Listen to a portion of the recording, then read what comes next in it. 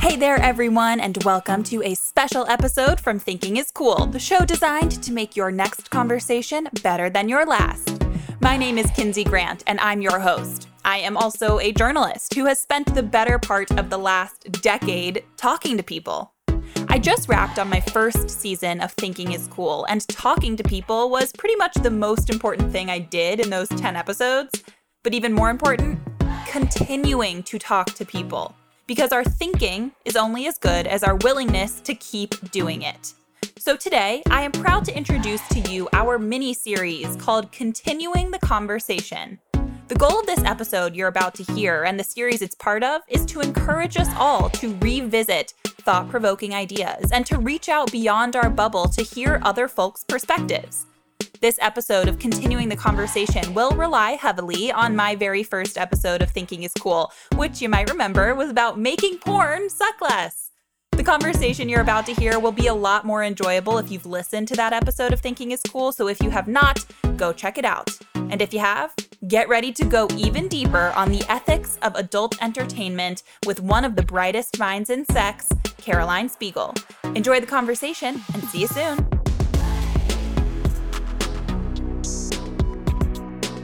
Hello, Caroline. How are you doing today? Hi, Kinsey. Thank you so much for having me. I am a longtime listener, first-time caller. Well, I am very grateful for your support. It is so great to have you today to talk about what we're going to talk about. We have a big conversation lined up, and I want to just let everybody know who you are. I greeted you as Caroline because I've had the pleasure of getting to speak with you before, but for those of our listeners who have not met you, would you like to introduce yourself? Yes, I am Caroline Spiegel. I run a company called Quinn. It's audio porn for women. So audio porn, some people call it audio erotica. It's short form audios that are designed to make you orgasm. And I'm sure we will dig in more, but that's kind of the short. I love it. We'll certainly talk about Quinn at length today. And I love that within the first minute of this, we get to use the word orgasm and everybody needs to get more comfortable with it. Mom, dad, even if you're listening, it's completely normal. We're going to use the word. Everybody stop being so cringy. But like I said, we're going to talk more about Quinn at length today. This is something that I feel like really passionately about. It's a new development for me as my personality, but I would love to hear how you might introduce yourself without talking about Quinn. Just as somebody who is interesting and smart and cool, like outside of your job, how do you introduce yourself to people? That is such a nice question. I would probably introduce myself. You know, I'm really interested in like women and sex and life and the internet. I guess if I were introducing myself about like my interests, it would be like those things. But also, I think I'm pretty goofy. Yes. Goofy mood. Goofy mood. And I have a dog. I live in LA. Good time gal. You know what I mean? Yeah. I love it. I am so here for it. But I think it's important to ask people these questions because I'm sure often when you do interviews with people, your job is the number one thing that people want to ask about. And that makes sense. You're building this really cool company. You're somebody who has a ton of potential. That is what people want to know. But I think who we are beyond what we do for a living often informs the success or the failure of what we do for a living. So I'm glad to hear that. Goofy, love it. Good time gal, all the way. So now we can talk about your job. So Quinn is a company, a product that I am intimately familiar with, and I choose those words very specifically. I am a user. I am a paying user. I love the product. I think it's really incredible. So tell me more about Quinn, why you started this company, why you saw the need to start it in the first place. Well, it's so interesting, right? I was thinking about this conversation, and I feel like there's almost, for all of the questions you're going to ask, there's like two angles, right? There's like my personal anecdotal experience of my life as Carolina's goofy good time gal. And then there's sort of like a zoomed out existence and the different society and societal forces that shape everything. So for example, with this question, like, why did I start Quinn? You know, I started Quinn because honestly, I couldn't get off to Pornhub, like tube site porn. And then when we like zoom out, that's because a lot of it is made for like the male gaze, you know, it's not made ethically. And there are all these like underlying reasons. But for me as a consumer, it was really just like not that hot. I couldn't get wet. And like, so I wanted a different option. I think that is a completely normal way to start a company, right? I think when we think about the sex, adult entertainment, porn, sexual wellness, all of this, often we don't give the same grace that we would for any other kind of startup, that you started something because there was a need. It's not normal for people to say, I couldn't get wet, I couldn't get off, but like that's a need that needs to be met. And when you see a wide open space, why not build something that could meet the need of the consumer? Because certainly there are people out there who had a similar experience to that you had. Now that we know a little bit more about Quinn, I think it's probably obvious that this conversation is our effort to do something that we're kind of labeling at Thinking is Cool, continuing the conversation. A lot of the topics that I brought up in the first season of Thinking is Cool were all about generation-defining issues that were big and thorny and complicated and needed time and space and a lot of different viewpoints and considerations. But they were also 35-minute podcast episodes. I think the porn one was 37 minutes and 59 seconds, which was on the longer side for the season. So it's a little unrealistic to expect that we could cover all of our bases, talk about all of the different facets of these huge, big topics in just a couple of minutes. So that's why we're doing this, continuing the conversation, to hear more about your perspective as somebody who has been really involved in this space, vocal, successful in this space, and who's just a smart, cool person who is fun to talk to and fun to think with. So that is why we're doing this. I love that. And I always joke with my friends, like we'll get into really heated debates and long conversations and we'll just be like, all right, let's chalk it up to a mental exercise. Like no one has to win, no one has to lose. It's like, it's really it just makes me feel good to like dig into these issues no matter if we reach the like quote unquote right answer about it. Yeah, exactly. And that's kind of the fun of what we're doing with all of this. There really is no right answer. I just would like to talk to you about these things and we can have constructive conversations and nobody has to be right or wrong. And certainly talking about sex and porn fits into that category, I would argue. So with all of that being said, let's start with kind of a baseline understanding for, let's say, a newcomer in the porn space as a consumer, not as a producer. What do you think have been some of the biggest failures of the quote unquote traditional porn industry? When we talk about some of these bigger tube sites like Pornhub, what are the biggest failures of these companies when it comes to creating a more ethical industry? I feel like there are a lot of ways we could go about talking about it. I think one interesting thing is to look at the evolution of porn in general. You know, like the internet really exploded what we currently think of as porn. I think adult content up until, I don't know, the late 90s was really a totally different breed. And now, you know, I sound like a mom, but it's like any old like 8-year-old can pull up, you know, gangbang, hentai, whatever, but it's true. And they do. So it's really a lot of violent content. And I don't even mean like violent as in always negative, but if you watch porn, it's really violent. There's a lot of like smashing and pounding. There's a lot of unrealistic bodies, right? Bodies that you probably wouldn't see if you went out to a bar and hooked up with someone. And then I guess kind of the main refrain of kind of like the feminist critique of porn is it doesn't prioritize female pleasure. A lot of women come from grinding their clit onto their partner or rubbing their clit or something like some variation on that. And in porn, you're like hard pressed to find that, which is kind of atrocious, right? If I'm a woman and I'm trying to orgasm to something, I would like to see the way that I orgasm. Yeah, I completely get it and agree. This is where people are consuming porn. And typically it's not created in any realistic way, to your point, that portrays the ways that women actually enjoy sex and enjoy intimacy and enjoy spending time with a partner. It's just not there. And it's so frustrating. But at the same time, you have to wonder, you know, is this the internet's fault? Right? Like, I think it kind of gets at this question of, was the internet a net good or a net bad for the world? We could talk ourselves into a lather trying to figure that out, right? But I think when you think about it in terms of the world of porn more specifically, on one hand, it did open up the possibility of, like you said, like an 8-year-old finding like a gangbang video on the internet pretty easily. Like if I can find it, they can probably find it. But it also, in a lot of ways, I think did make people who perhaps wouldn't have felt comfortable going to a store and buying porn, like buying a Playboy magazine. You can access that in a more private and more intimate way. But it also has given us these unrealistic expectations of what sex should look like and feel like and be like for men, women, and everybody in between. But like, I don't know, like, and you're a product too, right? Like Quinn relies on the internet. How do you decide whether this has been good or bad, this explosion of content? Is it possible to? God, you know, I don't know. But I think to give us even more of a sense of like, to the point of is porn good or bad? This is one of the things that like people have been super divided about. You know, one of my favorite feminists, Andrea Dworkin, was like super anti. All porn is basically hatred of women, period. And then obviously you have like a big movement in sex positivity, sex workers right now who are like, it's not porn that's the problem, it's unethical porn that's the problem. They're like independent studios, OnlyFans, that's fine. That's even encouraged, but don't be using this kind of fucked up existing system. I think one argument, right, people say if something's online, people aren't doing it in real life. So that's the case for like rape content, right? It's like, but if I'm someone who likes really deranged content and I can watch that at a click of a button, you know, online, I'm less likely to do that in real life. Truth of that is that's actually not the case. The case is that as rape content proliferates or as that becomes a more like normalized thing of, oh, women actually like being raped, or oh, women actually like non-consensual sex, that actually increases, you know, violence against women. And 80% of online porn features violence against women.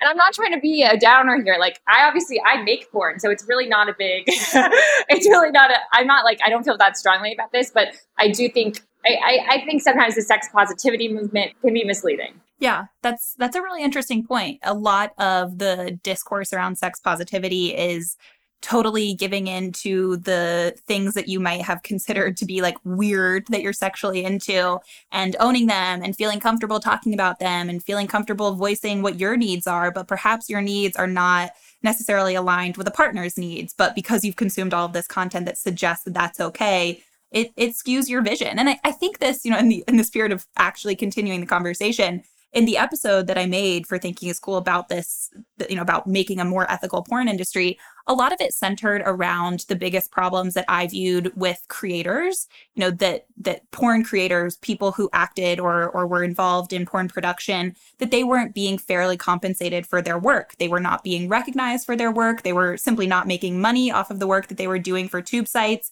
But there's also this second side of this conversation, too, that not only do those tube sites in a lot of ways like denigrate the role of the creator, they also create unrealistic expectations for all of us. And that's something that we didn't even really get to touch on. This was kind of a creator economy conversation in a lot of ways. But in talking with you, it's a lot more obvious that this isn't just a problem for the creators. This mass production of porn content is also a problem for the people who are consuming it. Like we have created this entirely different framework for understanding sex and sexuality because of these tube sites. Definitely. And it's similar to sort of fast food, if you will. With an increase in technology and science, we can make food that tastes better and better and better, and that gives us that rush of like sugar or whatever. But it doesn't mean we should be consuming it, right? So it's like definitely this porn like gives us the nut, like, and it does the job and it's a quick hit. It's sort of like a Big Mac. But like we have to think like, do we want to really eat only Big Macs like for the rest of our life? Yeah. I mean, even think about the length of some porn content, right? Am I willing to sit through 30 minutes of like watching someone else do foreplay? Or am I like 6 minutes in and out, quick and dirty? Like you have to be honest with yourself about that. Right. It's not an HBO special, right? I'm not like watching this for the plot. That's my head of content always says that. Just like, it's not an HBO special. I'm like, that's so true. I love that. So this, I think, is touching, pretty significantly on, let's call it the perception of porn as like the everyday proletariat kind of people, the ways that people who are probably having sex a normal amount, whatever a normal amount of sex is, that we interpret porn in our everyday lives. I think that, we often still, as everyday people, have a lot of trouble having honest conversations about watching porn. To say that you watch porn on a podcast is pretty outlandish, right? But it would be completely normal for me as a 26-year-old woman to say that I believe in the concept of sexual wellness, that I think sexual health is important. It's a little bit more palatable. It's a little bit more marketable. But how do these two seemingly different parts of the internet, right, when we're talking about the content that we consume, what are the similarities? What are the biggest differences? Just any context that you have on this as somebody who's a founder in this space, in both of these spaces, I would argue. The concept of sexual wellness is really interesting. I think also the concept of wellness is very interesting. I think there's an argument to be made that there's not much a human being can do other than like move regularly, drink water, and like eat real food to make them quote unquote well. However, we have like a multi-trillion bazillion dollar industry trying to convince us to use all these products, right, to be more well. And I think like wellness right now is actually kind of synonymous with a sort of like natural beauty. I don't know if like wellness really has to do with health so much as it has to do with like an aesthetic. And I think tying sex into that, it sort of works, right? It's like this sort of like sex positive, free-flowing, beautiful woman who does yoga and like is shiny and shops at Erewhon. And it all is sort of this package that we're being sold. And I think that's really interesting because I think women are very rarely marketed products that don't have to do with them improving. So it's like all products that are like shilled to women, right, are like be skinnier, be prettier. And if you buy this product, you will be that. So in a way, you know, like they're not really selling a product to a woman, but they're selling a product to, or they are, but like they're selling a product so that a woman looks better so that she appeals to men. I'm so crazy and feminist. Blowing my mind. I'm like sitting here with my jaw on the floor because it's true. It's completely true. Completely true. Yeah. And so that's why I like hesitate around sexual wellness. It's like, because do you genuinely, like when you're, maybe I like drink water to like be more well or like exercise to be more well, but like when I'm like horny, it really doesn't have that much to do with like my health. It's more just like it's like going dancing, right? It's for pleasure, or like eating a really great dessert. It's like, it feels good. And I think the conversation around pleasure in America is so fucked up. Like people have a really, really hard time in America doing things for pleasure. We have a very warped understanding of like what pleasure even is. Because everything's like grind till you die and then you can have a cookie. You know, it's like really like the only reason you could ever have something good is like as a reward. Yeah. Even the female orgasm. And I have experienced this phenomenon as something that is marketed toward like, it makes you sleep better. It makes you more attractive to men. Like the flush in your cheeks or like your nipples getting hard. Those are all things that are attractive to men. And nobody just says like, hey, this is something that just will feel good to you. Right. Right. Wow. It's like the Pandora's box has been opened. Now everything that I consume, I'm like, am I doing this because I like it? But it's I don't know. I think that like this idea of hustle culture and not just committing to things because we want to and because they feel good and because they're pleasurable, we're hard pressed to unravel that, right? Like, I think we've gone so far that even now when we talk about this concept of like enjoying something or being sexually well or like sexually healthy, sex positive, it's wrapped in this kind of veneer of late stage capitalism. So I'm curious, as a founder in this space, how do you avoid that like trapping? How do you convince people that this is just something that feels good? It doesn't have to be perfectly like millennial pink and marketed exactly to you. This is just something that's enjoyable. You know, honestly, we do what works. So like, I think that's another big piece of Quinn is we wanted to really meet women where they are. So like, if you listen to Quinn, it's a lot of men moaning and dirty talking and saying how hot you are. And obviously, like in an ideal world, that wouldn't be the thing that really does it for women, you know, but like that does. Women really crave feeling desired by men, straight women, straight young women. To back up, like, would it be better to have a woman, and this kind of goes back to our, like, if the content is available online, what does that encourage? But if you commodify male desire, which is what Quinn is kind of trying to do, right? Like you can just download the app and listen to a man desire you.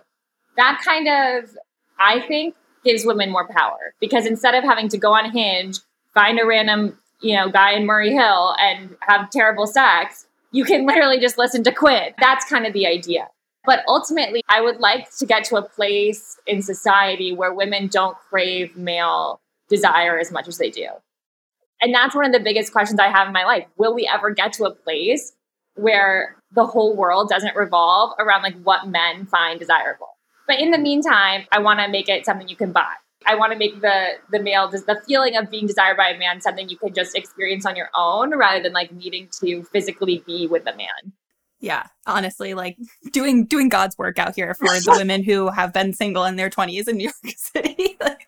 A Murray Hill comment, just I have to echo that. It could not be more accurate. But then on the sexual wellness thing, like if we want to get approved by like the App Store or by Stripe or whatever, like we have to be a wellness product. This is just a buzzkill. It's really a buzzkill. Yeah, I think it's kind of evident of the blurring lines around what we would consider sexual wellness, sex positivity, and porn, and the ways that you have to kind of straddle all of those if you want to be given the same tools that any other young business would be given, which I'm sure can be incredibly frustrating. But it also kind of begs the question, how do you know when something is porn? Like I think famously, like Supreme Court famously, you know it when you see it is always the definition that's given to what is porn. But how do you just define what porn is in your view? That's a really good, I don't know. You know, when you see it or when you hear it. It's funny because like we did this like thing on Instagram, which is like things that are hot for no reason. And people were like, oh, when a guy like does that reach around thing when he's driving or like leg tattoos or things like that. Like, so in a way, it's like everything. And also there's this famous quote that I love that's everything is about sex except sex. And that's kind of how I feel about porn. Like everything in the world is sort of porn, if you really think about it. Wow, interesting. Okay, wait, so now I'm curious. What's something that you think is hot for no reason? Did you have any to contribute? Oh, I have so many. Let me think for a second. I love this. Wake up. I love when like when a guy's like taking off his hoodie and it like gets stuck. Oh, yeah, that's a good one. That's a good one. My boyfriend was riding the subway the other day and put his arm up on like the top level of the subway thing, and I was like, you have to stop doing that. This is not allowed. And I don't know why, it just got me. But that's like it's different for everybody. Like everybody has their weird little thing that you think is like, so hot, and like that was a turn on. And they're like, do you know what I mean? Yeah, I do. The like push back the hair, put the hat on. Yeah, for sure. Wow, I feel like this could be a podcast in and of itself. Just things that two women think are hot. Right. I love it. It's a $1 billion idea. Someone can go take it.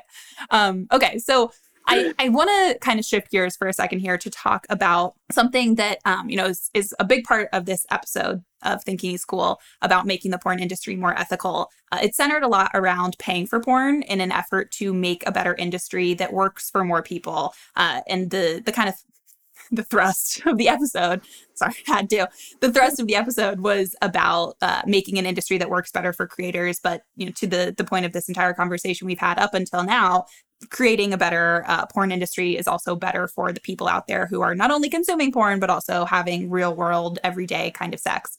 So the conclusion that I kind of came to in this episode was that paying for porn creates a better porn industry. I'm curious to hear your perspective on this, and you can, let the experience with monetizing Quinn color this answer however you want. But what's your perspective on paying for porn? If we look at like streaming wars or whatever as sort of like a parallel, there was a time, and I know like a bunch of people remember this, like the time of like Napster or like when pirating sites were like a huge thing and you would just watch like your normal like shows on pirated sites. And then there were like huge lobbying groups that from like the entertainment industry that went after all those sites that were like showing pirated content and really like shut them down. So I think that combined with the new platforms that have emerged, like now using Netflix is so much more easy and enjoyable than using one of those like spammy pirated sites that gives you a virus and it's like sketch, Mm-hmm. And I think that kind of is like similar to Quinn in that we really want to have an experience that's worth paying for, content that you can't find anywhere else, a UX that you can't find anywhere else, or that is like rare in the porn industry. I think sometimes porn companies that are trying to make it more premium, like right now, right, Pornhub virtually owns all the sites that it advertises for. So like if you're on Pornhub and you see an ad for like, live cam, Pornhub MindGeek rather owns that site. So they're like just driving traffic between their various properties and hopefully a small percentage of their total traffic will convert to a paid user on one of those like more premium sites. But I don't really think that those like premium sites are like premium and what we actually think as like consumers is premium. Like Spotify is premium, Hulu is premium, like that's something I'll pay for. I'm not going to pay for sort of like glitchy live cam site if I'm your average consumer. One thing that I think like the government could honestly do, create regulation around the porn industry so that we can see, like, okay, this is a ethical erotic content site. They deserve to be approved by Stripe. They deserve to be on the App Store, blah, blah, blah. they can use all the technology of other modern tech companies and they can charge. It's like, I think people would realistically pay for a better experience. Like, I think the stigma is a lot, but if you really cleaned it up, like basically made a Netflix, like a true Netflix, not just, oh, this is the Netflix of porn, but like a true Netflix of porn, I think people would seriously pay for it. First of all, you can't reach that like level of tech quality because you'll be banned from Cloudflare, you'll be banned from servers, like everything. So you can't even make a good tech product that people will be willing to pay for. Yeah, it almost feels like at the root of all of this, there is this tension between quality and quantity. If you think about a lot of the tube sites, quantity is what they're bringing to the table. You can watch anything from millions of people doing millions of like whatever the hell you want to watch. It's there for the taking. It doesn't mean it's good. It doesn't mean that it is a solid product that was easy to access. But if you want to find it, you can probably find it on Pornhub. But people are, to your point, a lot more comfortable in this like post LimeWire, post Napster world of paying for things that are a premium product. Think about all of the streaming services that you pay for. I do Netflix, Hulu, Disney, HBO, like all of them. And I'm comfortable doing it, right? I'm like, well, I got to get my like Outlander fix, or like I can't go a month without my special playlist from Spotify. And I'm okay with that. But how come I can't apply that logic to, and I can now after learning all this, but like, how come the average person can't apply that logic to consuming porn and going right along with that? How come bankers or like VCs or any tech company out there can't apply that logic to creating the infrastructure and the frameworks to make these sites better? Like it's kind of a domino effect problem. Well, I think you're right. Like, I wouldn't blame yourself as the consumer. There's a lot of like blame on the consumer right now in this conversation of like, oh, you're a shitty person if you don't pay for your porn. But also like, let's look at like, is there truly a technically great product out there in the visual porn space that I would want to pay a premium for?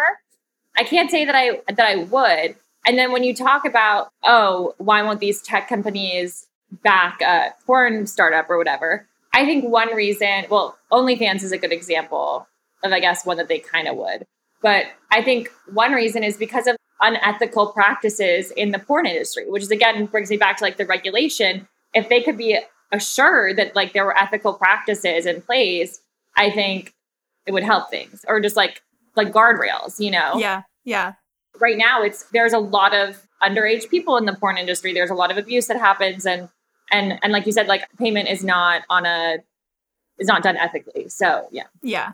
Perhaps one of the best instances of irony that I can think of right now, like picking up sex work or porn adult entertainment legislation is like famously unsexy in Washington, D.C. Like it's not big tech antitrust regulation. It's not healthcare. It's not these things that are going to get you elected. Like saying that you want to create a better porn industry is not exactly a palatable campaign platform, unfortunately. So it's hard to imagine that would like come to fruition, at least immediately. I don't know. No, I agree. This is something that I think, we kind of talked about this really briefly when we have spoken before, but this idea of having to almost present yourself as a tech company to get, I don't want to call it the respect, but to get the more like institutional interest from VCs, from banks, from like anywhere that you need the backing to be a successful startup.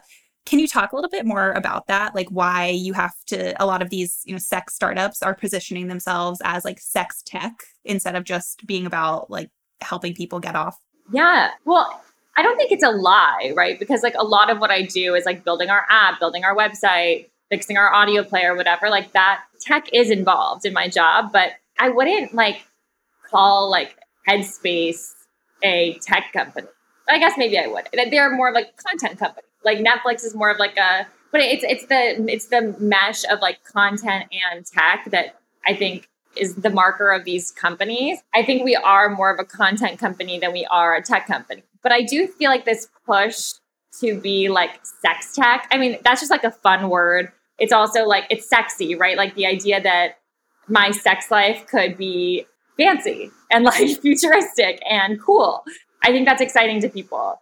And I think also it's marked by like vibrators and sex toys the market is exploding. And so I think there is this desire for sort of add-ons and like bells and whistles.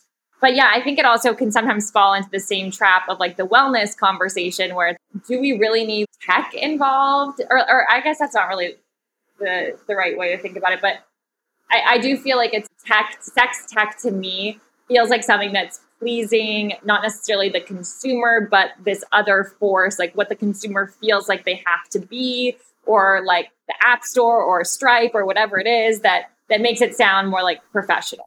Mm-hmm. Does that make sense? Yeah, it does. But it's almost like this circular conversation of, at the end of the day, why can't we just have a conversation about pleasure? Like, how come that can't be a selling point? How come we can't just admit the fact that like orgasms feel good and that's okay? And we're probably not going to solve that. Like we talked about at the beginning of this, like this is probably not a problem that we will solve within this conversation or within any specific conversation. But I guess just having those conversations to begin with are possibly a potential add-on to the solution.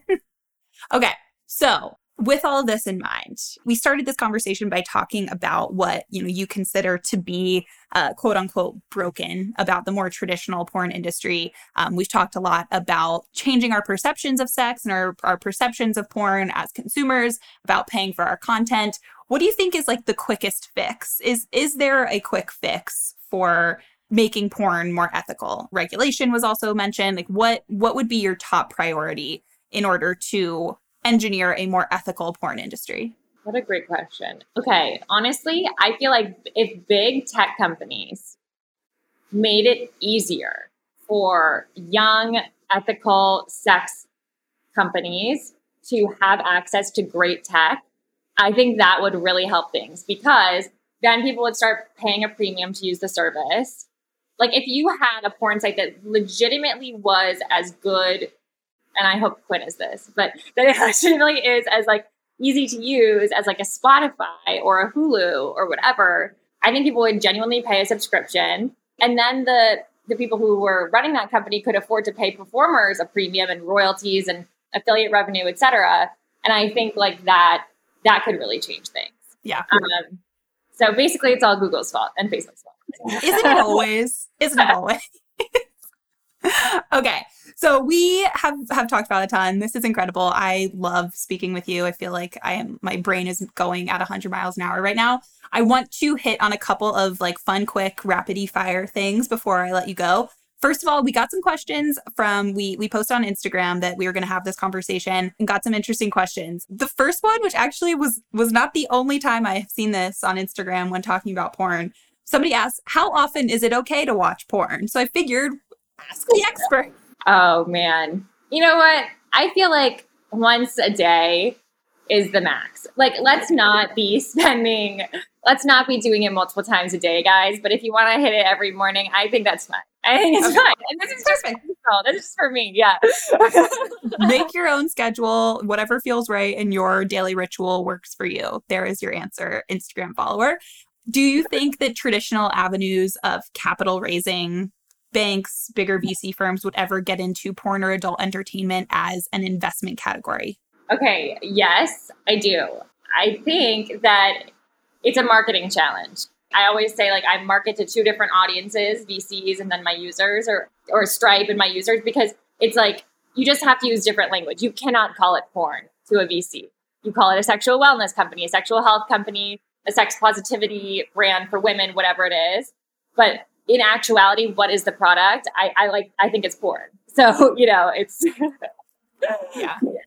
So having to play both sides. But I guess also like, do I think VCs would ever get into visual porn? I don't think so. Not in the near future, but I don't know. Okay. Last one that we saw a lot on Instagram. This is one I think is pretty interesting. How can average people tell when the porn that they are consuming is considered, quote, unethical? It's hard to tell, honestly. I guess I think on OnlyFans, it's pretty straightforward. So I would say that's a good place. I would just look at lists of vetted ethical porn sites, because a lot of the time, if I'm just on Pornhub, you can't tell if something is revenge porn. You can't tell if something is pirated. It's not so easy to see to the naked eye. So yeah.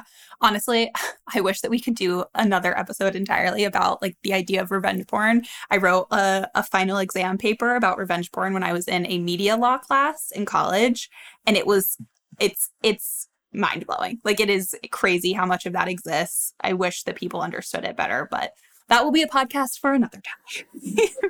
All right. So last thing I want to do, we have decided to create a game, the Thinking is Cool game. We're going to play Thinking is Cool. So for every episode of the first season of Thinking is Cool, we've come up with some questions that we think kind of get to the root of the episode. And in all my expectations is they will get people to think. So with that in mind, we are going to play Thinking is Cool for the How to Make Porn Suck Less episode. And the first question is this. Would you rather be a porn star or date a porn star?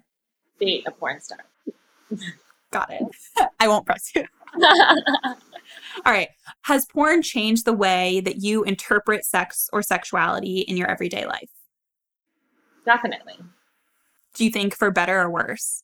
A mix. I feel like it's the only time I see other people having sex. So it's always in my mind when I'm having sex, if that makes sense. It's like, it's my only model. Yeah. Oh, yeah. Interesting. Okay. I'm like rewatching Sex and the City because I am a walking stereotype. But I just watched the episode where like the people across the street from like Carrie's apartment are having a ton of sex all the time. Like she's not having sex with Big. And it's like, you don't really see that in New York anymore, or at least I have not in my apartment, but that's the only model that you have for what actual sex looks like is seeing it online. Okay. Next question. Do you think that ethical porn exists today? Yes. Okay. And final question. Do you pay for your porn? Yes. Okay. It makes sense that you would. So I hope that people who are listening would take note of these questions, think about them, think about your answers for yourselves. And then, of course, go ask your friends. Put it in the group chat, send it in a DM, ask your parents at the dinner table. Anything goes. And Caroline, thank you so much. Do you have any closing thoughts, anything you would like to add about this conversation, about, paying for porn, about ethical porn, about anything? The floor is yours. Well, first of all, thank you so much for having me. This was so fun. And I guess just that, all of the opinions I said, they're strong opinions, but they're loosely held. And I'm really just here to learn and think, because thinking is cool. Yes, I love it. Exactly. And, that's part of, I think, one of the biggest lessons we've learned in making this first season is that you can have really, really strong opinions and you can change your mind, and that is okay. You can change your behavior. You can start paying for porn today, tomorrow, a week from now. The ability to change is something that is incredible and something that we should really appreciate as much as we can. So think on things, talk about them with your friends, be willing to change your opinion, be willing to hear from other points of view, and have a good one. And Caroline, thank you. I really, really appreciate your time. This has been so much fun. And thank you for continuing the conversation with us. Oh, anytime. All right. Thanks, guys.